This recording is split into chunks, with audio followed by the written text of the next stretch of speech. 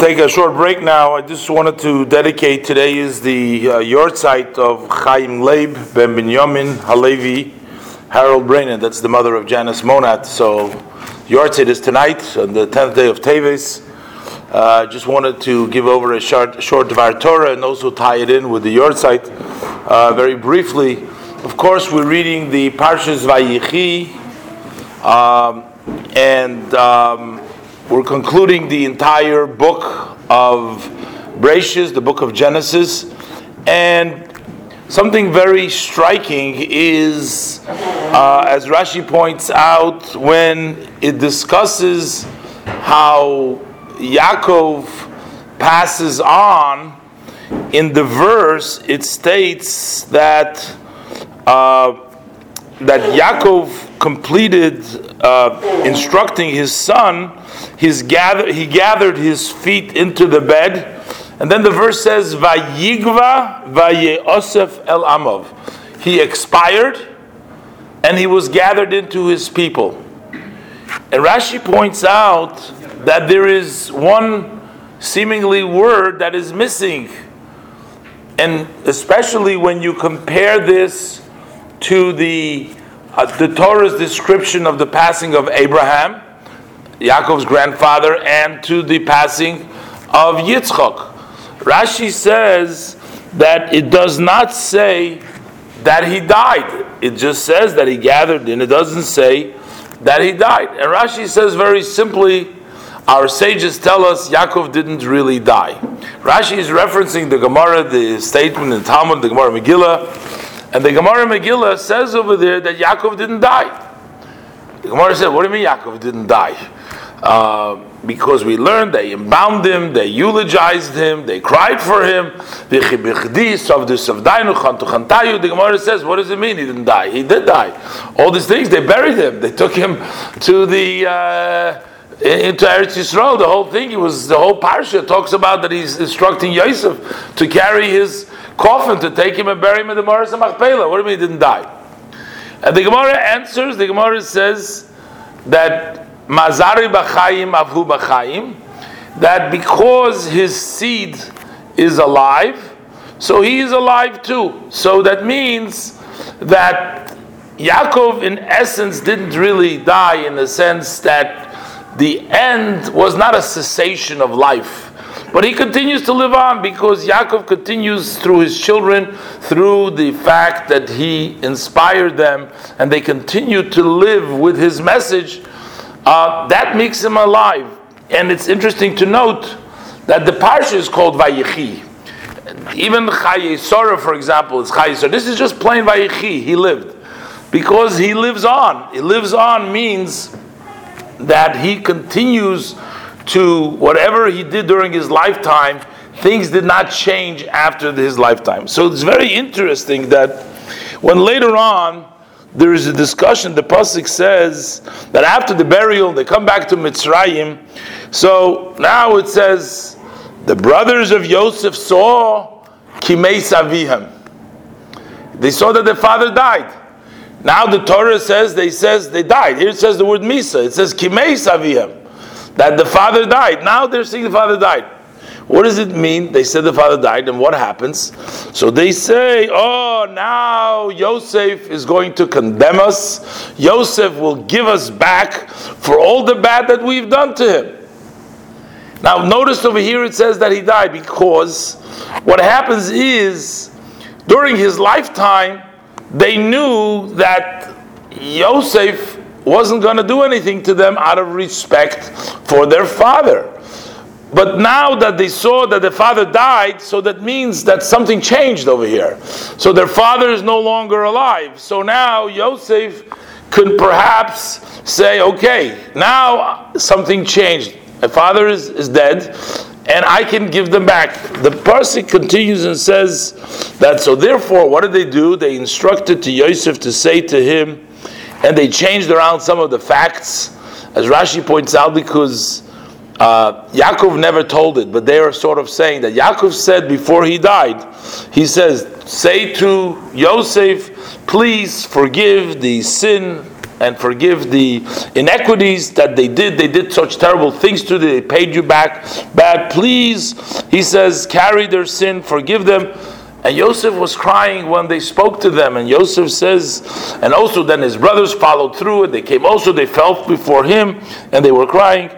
And they said, we're going to be your servants. And Yosef said to them, don't be worried. He says, am I instead of God? He says, you may have thought bad about me, but Hashem thought that this is for the good. He says, to sustain everybody. He says, I'm going to support you and don't be afraid. And he comforts them to do what, as he treated them. Now, one has to think and say, I mean, this is a tremendous strength and a tremendous level that Yosef reached for all the bad that they have done to him, and he had the opportunity sort of getting back at them, and yet, instead of getting back at them, he says that what I see here is God's plan. I don't see something that you've done. And the Alter Rebbe actually uses this in Tanya as an explanation why the Gemara says that when somebody gets angry, it's like worshiping idols. And the Alter Rebbe explains why worshiping idols, you get angry, it's a bad thing, it's a bad trait. But it says it's like worshiping idols, because what does it mean worshiping idols? You forget about God.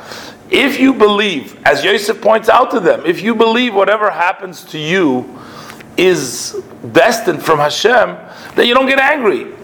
Of course, anybody who chooses to do bad, something to you, he has to answer for his freedom of choice. If he chooses to hurt somebody, to offend somebody, to do something bad, that's his thing with Hashem that he has to ask, that he has to pay for, that he's responsible for. But as far as the person getting hurt, if you believe in Hashem, then you know that what's supposed to come to you would come to you anyways. It doesn't make a difference. So it would come through this point, as the Navi says, Hashem Omer Kalel, with Geiri, with Shimi, and with David HaMelech. It's Hashem saying him to do. It's not he's doing it. Yosef saw in this action, he didn't see over here anything that the brothers did. He said that Hashem did it. There's no... Now the brothers, what they have chosen to do bad, they have to answer to God. That's a separate thing. But from Yosef's perspective, Kol HaKoyis, if you get angry, if Yosef would get angry, that means that he would believe as if somebody can do to him something which Hashem doesn't want to happen to him. That means that you are denying that Hashem is in control, that Hashem is in charge. Then it's nobody can do to you anything that Hashem doesn't want them to be done to you. And that message was so strong that the brothers, however, for a second, they felt maybe things have changed. But by Yaakov it says Vayichi.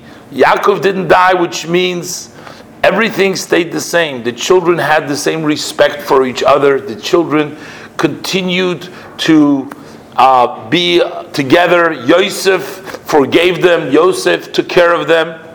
And we too have the responsibility. It's very easy, and instinctively sometimes we want to get back at someone who has done bad to us. But can we only imagine what would happen if Yosef didn't choose to do the right thing and to sustain them and not give them back? The whole picture would have been a whole different story with the Jewish people. We're only here now because Yosef was able to realize that this is God's plan, and therefore he treated them in a proper way. So how much more so to us, that sometimes we get offended, sometimes somebody does something to us in which we feel unjustly that we were wronged in one way or another. Instinctively we want to get back, but besides being a nekama, things like that, revenge, but really to look at things as Yosef did, that this is destined to be, and try to work on yourself to actually give only good back. And then the Alter Rebbe himself, he writes it in the Tanya, but the Alter Rebbe also suffered a great deal from various different situations, and his clear message was always, in every letter he says, that notwithstanding the fact that if you have the possibility to give back, never to give back. And that means that Yaakov keeps on living, because with his passing, nothing really changed. The brothers continue to be together. And I think that this is also connected to the yahrzeit in the way that person passes away. There is two possibilities, general possibility. One possibility is that the person passed away and is gone and buried, and that's it. Something happened, he lived for a life, and then life stops and it's over. But it doesn't have to be so. And I want to say this, Janice is very special in giving honor to her father and her mother, Aleim HaSholem. And Janice makes sure to come to shul every morning. Basically, I'm not sure, Sundays she doesn't come here, so I don't know, but I'm assuming that maybe she goes elsewhere. But she makes sure to come and to learn and to study. And doing all this is for the benefit of the soul, because in that way there is a continuation of life. Life doesn't stop. She takes the choice of continuing to take things that happen in your life, and people can sometimes get upset, get depressed, give up, and say, okay, listen, this is gone, and people that I loved and people that I cared about, and now they're no longer here. But if you can reach the higher level, then you can actually see that passing from this physical world can actually be the impetus, that can be the springboard to give you even more strength to go ahead and dedicate your life to do more things that are for the benefit of the soul, to do different things that are going to help the soul. And we're very sure that, I'm certain that the souls are very appreciative for everything that she does for them in this world, and that she continues to pray for them, to study for them, and to do acts of kindness and tzedakah and chesed in their memory, and definitely be aliyas neshama. And we're actually standing before Asar B'Tevis, which is one of the 4 fasts which was brought about because of sinas chinam, of senseless hatred. The general idea of getting together, and this Janice comes to different shuls. And also I want to acknowledge the fact that Rabbi Miller is very instrumental in keeping the community together, making this special minyan that we have here from the different nusachs, the different shuls. But at the end of the day, you have to go reach higher than just the surface level, and to realize that we're all serving HaKadosh Baruch Hu, and we're all servants of HaKadosh Baruch Hu. We're all trying to do what is right. And the best thing and the most powerful thing and the best message that we can give to other communities and to our community is that, notwithstanding each one has a little different minhag, a little different twist and things, but at the end of the day, we are in it all together, and we are to support each other, we are to give strength to each other. So as we complete also, and Asar B'Tevis is the time when we need Avas Chinom. This is a beautiful time, and we complete the Vayechi, which is Chazak, Chazak, V'nis Chazek. May we all be strengthened, and we'll gain strength, and Hashem will give us all the strength to continue to serve Hashem. And we hope and we pray that this act of kindness and all the good deeds that we do as a community together will hasten and bring about the coming of Mashiach Tzidkenu b'meir v'yameinu. Amen. Uri.